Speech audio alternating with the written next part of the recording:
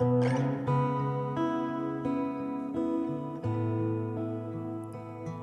will trust in you. I will trust in you. I will trust in you, oh God. I will trust in you. I will trust in you. I will trust in you, oh God. I lift up my eyes unto the hills. Where does my help come from? It comes from the Lord,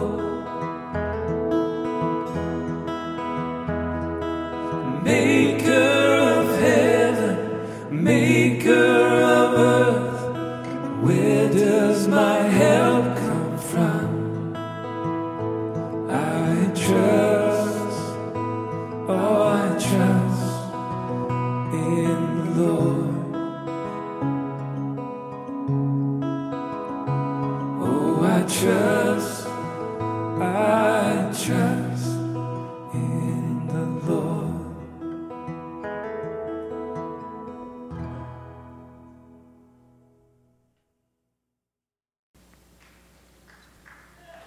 Do that? Yeah, amen. Good morning. I want to enter into some prayer here this morning before we start. And we had a tragedy happen yesterday, another one in Pittsburgh. Gunmen came in and went off. So we want to stand with the victims and their families and all the atrocities we don't hear about and we don't see. So would you please join me in prayer? Lord, we thank you that even in the midst of all of this terror and heartache and suffering, you're still good.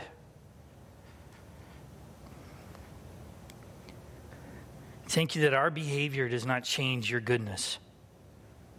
It does not change how you lavish your love upon us. So even in tragedy, we honor you and we glorify you. We pray a blessing over the families that are experiencing tremendous loss and may have questions. I can't imagine. May they feel your presence, Jesus, in a real, tangible way. May they feel your peace that surpasses even the tragedy of their circumstances.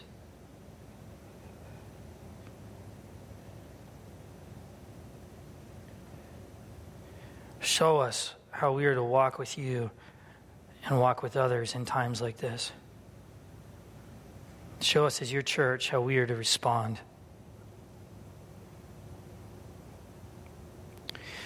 And Lord, we pray for our country that seems good at dividing itself. And I pray that people will come to know that your name, who you are, is the only thing that brings unity. Not the right strategies, not the right political alignment, just you. So we pray that this country would turn to you. And would you continue to help us see that we model who you are to the people around us in this country. So when we leave this place, may people encounter unconditional love through the way we engage you and who you are in us. But even in the midst of this, we consider everything in your presence the purest of joy. And there's joy even in the midst of this. So may we be with you as you are with us this morning. And we thank you, Lord, in Jesus' name. Amen. God is good. Amen. He's really, really good. Well, those of you that are visiting or visit here a few times, just want to every once in a while, I like to give a quick recap of just what we've been doing the last 2-3 years. Where are we? And we've been in the book of Romans for a few years now, and we'll probably be in it in a few years more, however long God wants us in it. Doesn't really matter. But to remind us that we're in it for the reason of learning how to yoke ourselves to Jesus and hold and sit in the tensions of life. Raise your hand if you find that life tests your relationship with Jesus. Yeah. And Jesus is the only way that can show us how to sit in that tension through the movement and direction of his Holy Spirit. And we've used many scriptures to illustrate how Jesus does this. Because when you look, if you even look at the political landscape, if you look at our culture, there's very extreme ways of doing things, one or the other. You're in this bucket or you're in this bucket, and you have to have an opinion that fits in these ways on anything. And Jesus does something different. He doesn't play by our rules. And when we see him with the woman that was caught in adultery, who was held to Jewish law because she was Jewish, and she was used as a trap, her circumstances were used as a trap to trap Jesus by the teachers of the law and the Pharisees, and they got rocked. Because they were expecting Jesus to either condemn it or what? Condone it. There was not an in-between of something else. It was one of these two things. And so we have the famous line where he says, he who is without sin cast the first stone, and everyone starts to leave. And then it's just he and the woman, which is telling. It's just he and her. And I can't imagine what she felt, what she was going through. She's expecting to die, and then this happens. Now what? She's standing with him. Now what? And he says, who's here to condemn you? And she says, no one, sir. And then he says to her, then neither I condemn you. So if we ended there, we go, well, Jesus just condones sin? He condones that kind of behavior? She gets off? No. She had an authentic encounter with love incarnate. It said, I don't condemn you, but when you go, sin no more. Don't do this anymore. See, Jesus did something that wasn't on anyone's radar. And when we look at it, it still baffles me. Because the teachers of the law thought they were in the right because it's God's law, and the God's law says this. But Jesus is the Lord of that and the fulfillment of that, and he did something else. So we're in Romans because it is a similar culture that he's speaking to that we're in now. And so how do we stay with Jesus in such a way that we learn to sit in the tension with him and see what only he can show us? Only he can show us. If I'm left to myself, I make stupid choices, and they do not bear fruit. So this morning, we're going to continue in chapter 8, which is a famous chapter for Christians. I mean, we love chapter 8. There's so many nuggets in there and so many good things. And I have to be honest with you. My journey through the first 12, 13 verses has not been fun. I've read these many times, these verses, and it's kicking my keister. Here's another way to put it. It's rocking me personally. Has anyone felt rocked at all as they've wrestled with what the Lord's saying through Romans, and especially chapter 8? Anyone other than me? Anybody? You can throw those hands up high so I can feel better about me. Thank you. Fantastic. It's a lot to wrestle with. And so this morning, we're going to focus on verses 12 and 13. I'm going to read 11 through 14. And then Sharon will tackle 14 and following next week, unless the Lord changes that, which is entirely possible. I just gave you an out there, Sharon. You're welcome. But these few verses have rocked me to my very core. And when I saw that I knew that my name was going to end up next to these verses, and I panicked. Because how many of you have taught a Bible study or a small group? And you had an agenda going into that meeting. And prior to it, what do you find that happens to you prior to teaching something? What? You live it. Oh, that's so fun. Sign me up for that. How many go, well, this is amazing. I love this. Now, when you get through it, you learn some great things and you praise God. But the process usually is excruciating. For me, it's like going to the dentist. I know my teeth will be okay after the fact, but I am petrified of that giant light in my face and people working on my teeth. I don't like it. And that's kind of how it feels. So without further ado, let's get into this. If you have your Bibles, which I hope you do, it's the Word of God, and we want to bring them every week, whether it's on your phone, your pad, or you have the hard copy. We want to turn to Romans chapter 8.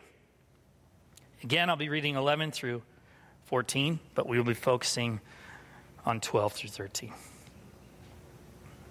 And if the Spirit of Him who raised Jesus from the dead is living in you, He who raised Christ from the dead will also give life to your mortal bodies through His Spirit who lives in you. Therefore, verse 12, therefore, brothers, we have an obligation, but it's not to the sinful nature or to living according to it. For if you live according to the sinful nature, you will die.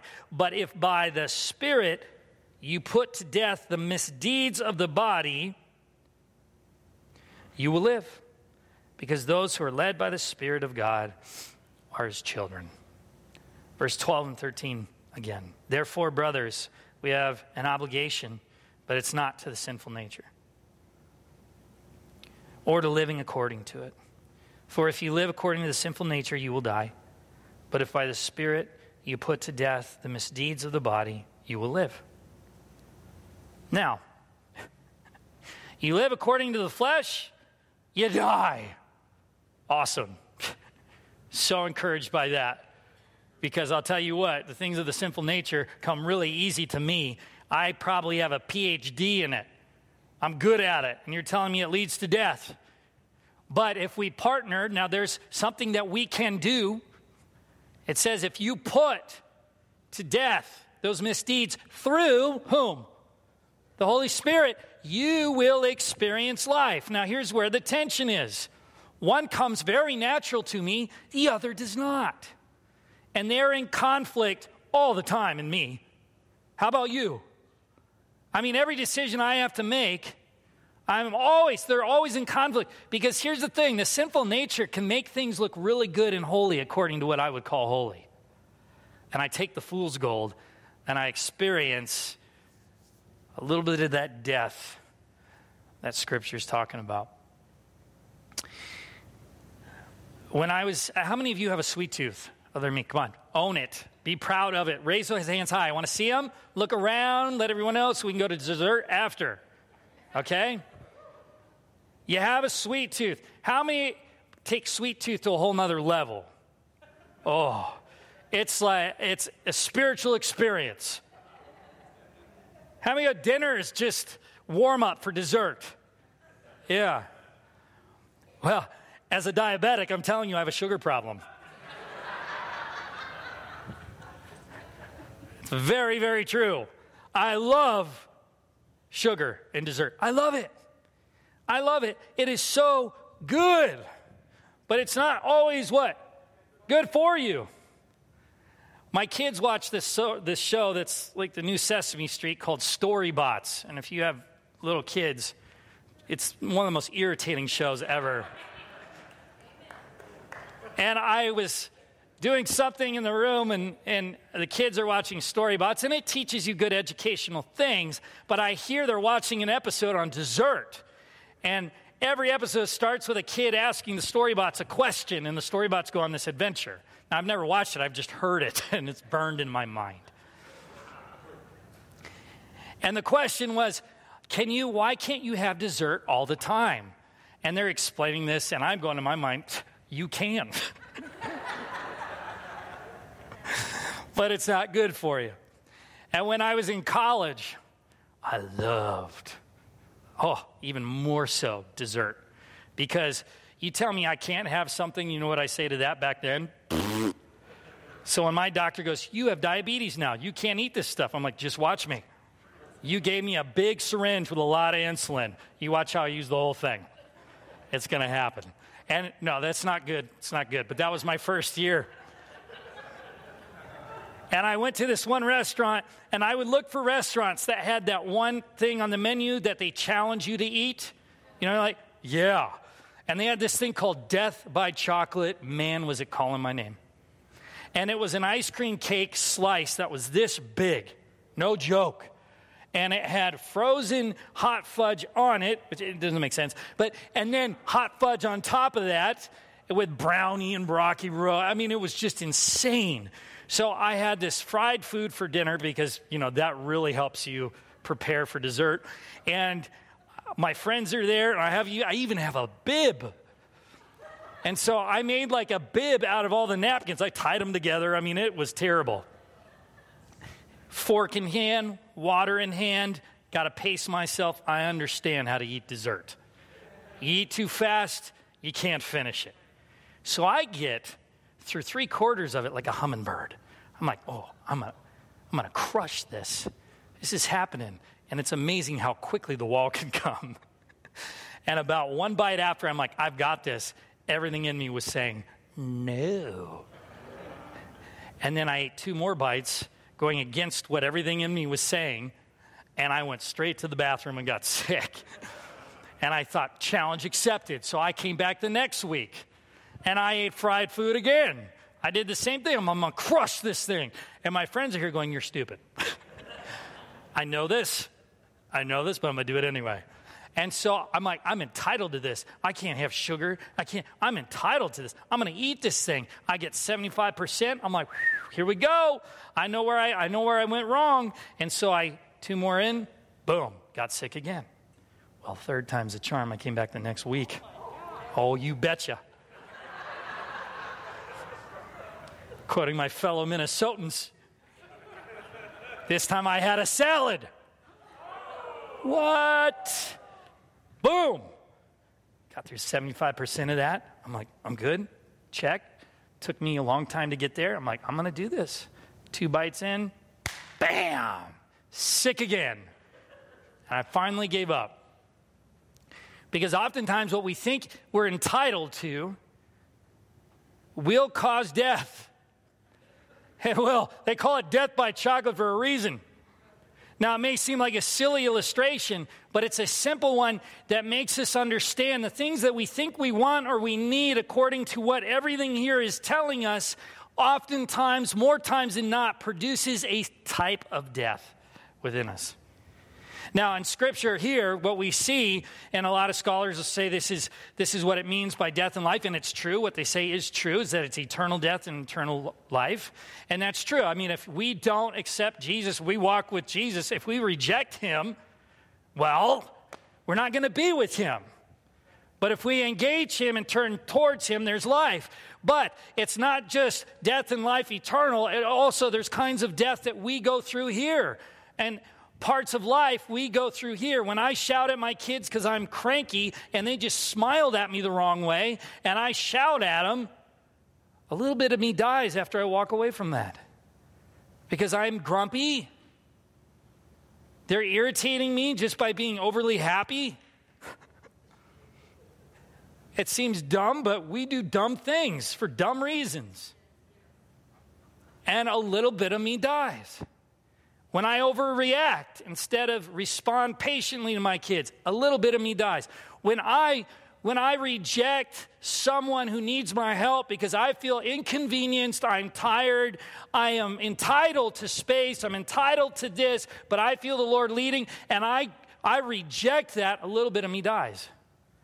Because I'm listening to the flesh within me and not the Holy Spirit. It's always in conflict. How many feel that day in, day out?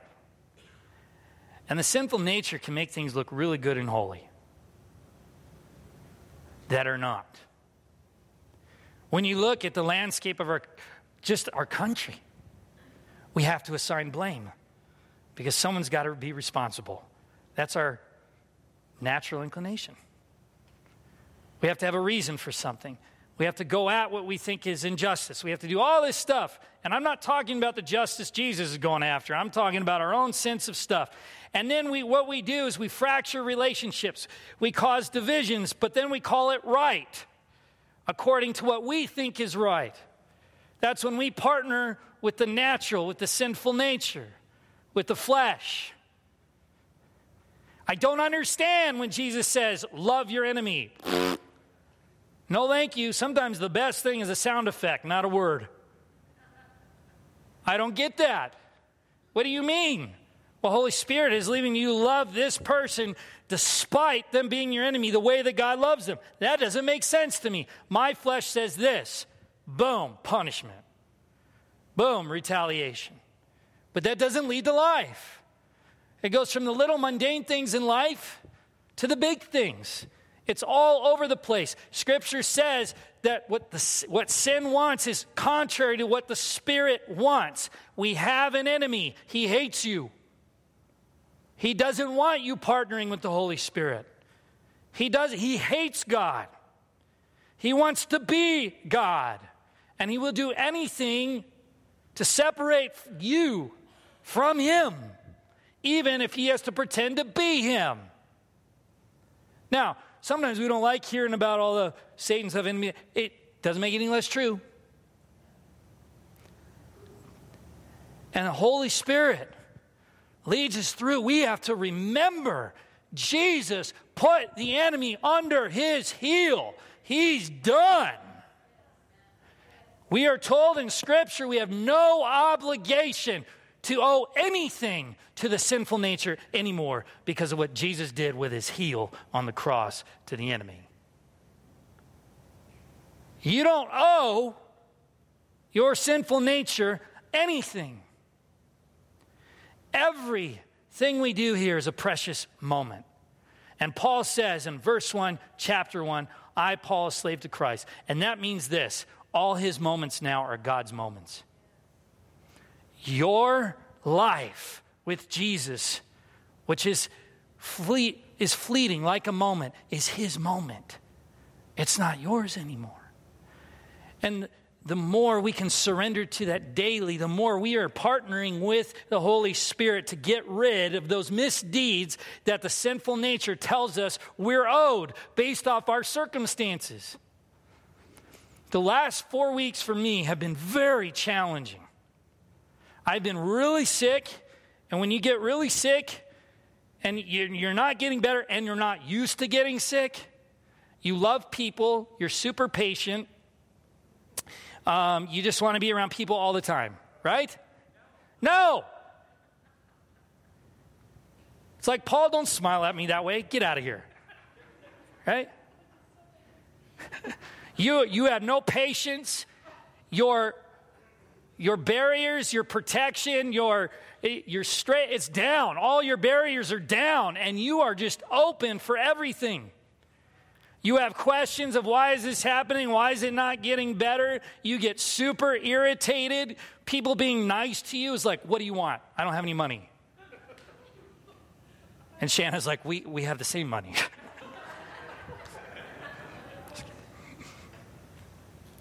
But it's very easy to get to a place of destruction when you feel completely weak. Why? Which is why Jesus says, when you are weak, what? I am strong, but my weakness has to meet his strength. If I don't go towards him and surrender that which I think I'm owed because I feel like garbage, I cannot be strengthened by his Holy Spirit and experience life in the midst of feeling like garbage. I can't do it. It won't happen. And I felt really distant from the Lord because I didn't know how to make that leap in my current state. And my life is great, but when you're not feeling well, everything looks dumb. You know, that's a real big vocab word for you guys. Super fancy. It feels dumb, right? It's like, oh, my life's falling apart.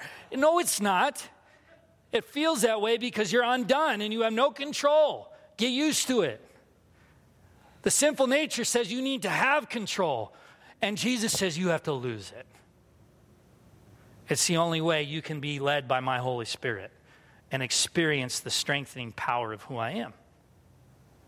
So, true to form, I whined like a little baby. And last weekend, one of the things that is a way that I connect with Jesus is I like to paint. And for some reason, when I was painting, it wasn't happening. I said, Lord, what do you want to say? This is me and you. Let's do this. I don't want to feel the way I'm feeling anymore. I don't want to feel this way. I don't want to feel distant from you.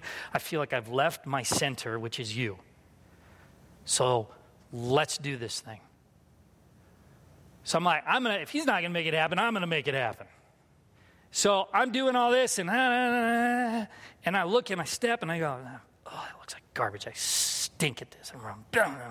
My self-talk's really healthy at this point. And I'm getting frustrated, and I'm getting angry, and I'm getting resentful. And it's not even about this. It's about everything else.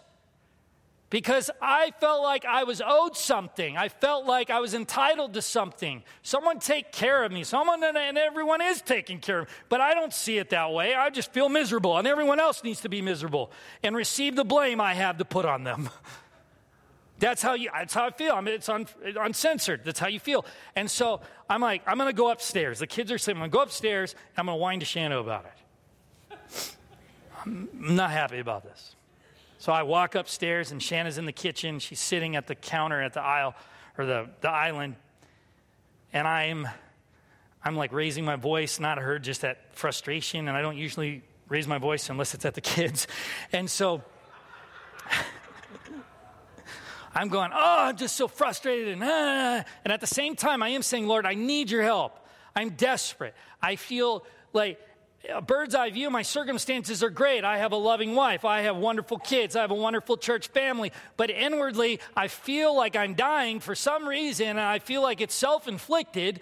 It's not anyone's fault, and I don't know where to go with this. And I'm thinking this while I'm shouting, and I'm like, I'm terrible at this. And you know what the sinful nature goes for first? Your value. Always. Now, that's an absolute word. But I'll tell you what, anytime the sinful nature in my life is talking, it's always diminishing my value.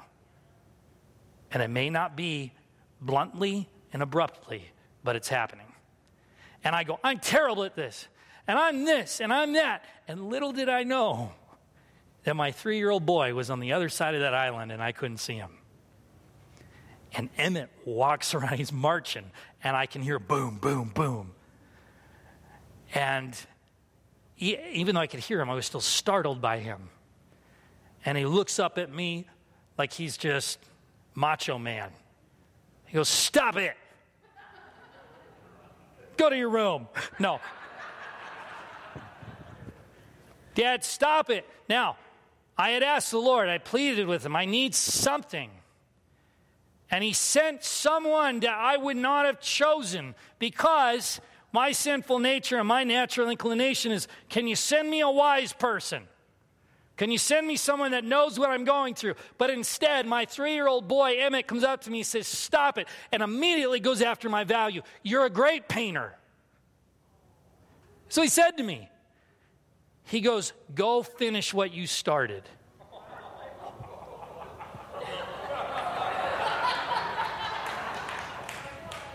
No joke. And then he got back to being irritating. Just like that. You better believe I marched my butt right downstairs and finished what I started. And I felt a lifting happen. Because everything in me was saying I need this and this and that and this and this and this and that and this and that and this and that. And God used the voice of a child to say, stop it. He loves you no matter what. Go partner with him again and finish what you started with him. When we say yes to him, we need to finish what we start. He didn't die so you run part of the race. He died so you win it.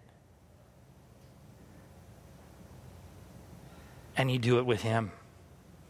The sinful nature says you can do it alone. You can't.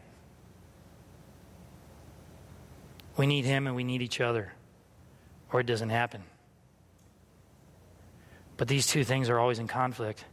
But Jesus says, you stay with me, and this doesn't have the power. Do you feel it? You feel it. But this is greater. Here, there's life. Our world needs to hear the voice of Christ, not us. We're his moments. Every one of you are his moments. That's not my moment. It's his. I've given that up. I gave it up. And he says, the church is my moment.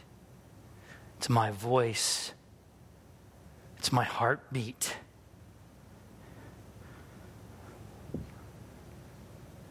It's my bride of greatest price. And we got to stop believing the lies that our sinful nature tells us. And it goes from anything and everything. It tells us to leave churches over stupid things. It tells us to break friendships over stupid things. It tells us to leave families for stupid things and hard things that we should probably step into with Jesus. It will say all kinds of things that seem right, but there's only one that is righteous, and it's not the sinful nature. This is why Paul says over and over, Holy Spirit, Holy Spirit, Holy Spirit, Holy Spirit, Holy Spirit, Holy Spirit, Holy Spirit.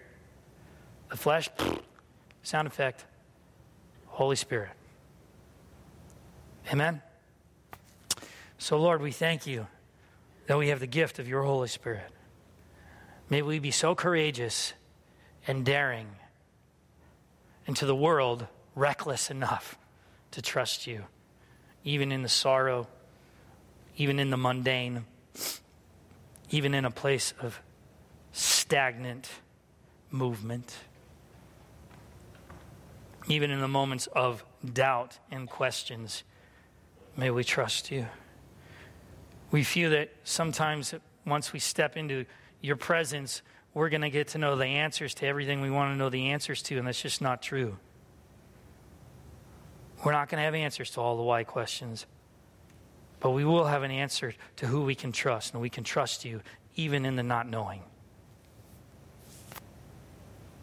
I don't want to know the reason for everything.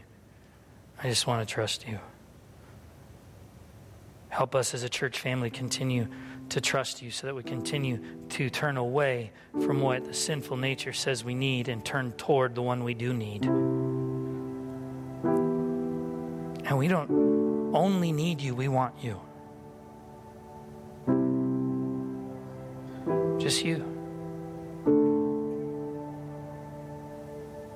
Sometimes we want things so desperately because they provide something. Help us want you more than just what you provide. We want you because of who you are.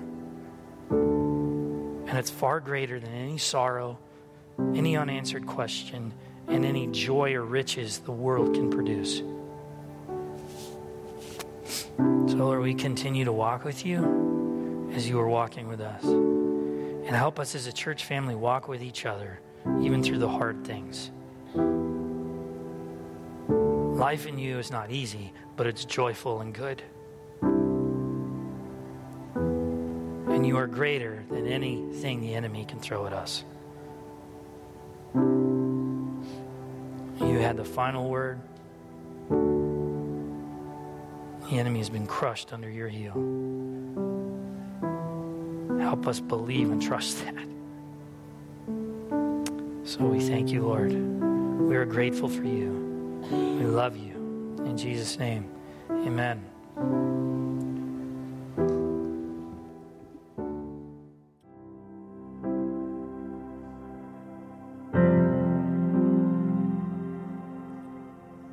Thank you, Jesus. How great the chasm that lay between us. How high the mountain I could not climb. In desperation, I turned to heaven and spoke your name into the night. Then through the darkness, your loving kindness tore through the shadows of my soul. The work is finished, the end is written. Jesus Christ, my living hope.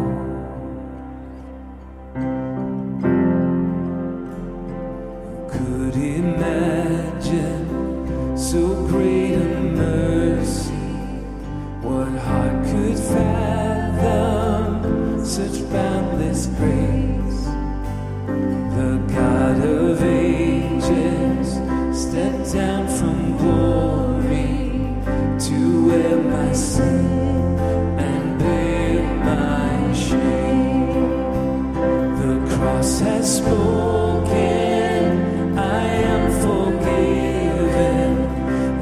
King of Kings calls me his own. Beautiful Savior, I'm yours forever. Jesus Christ, my living hope. Hallelujah, praise the one who set me free.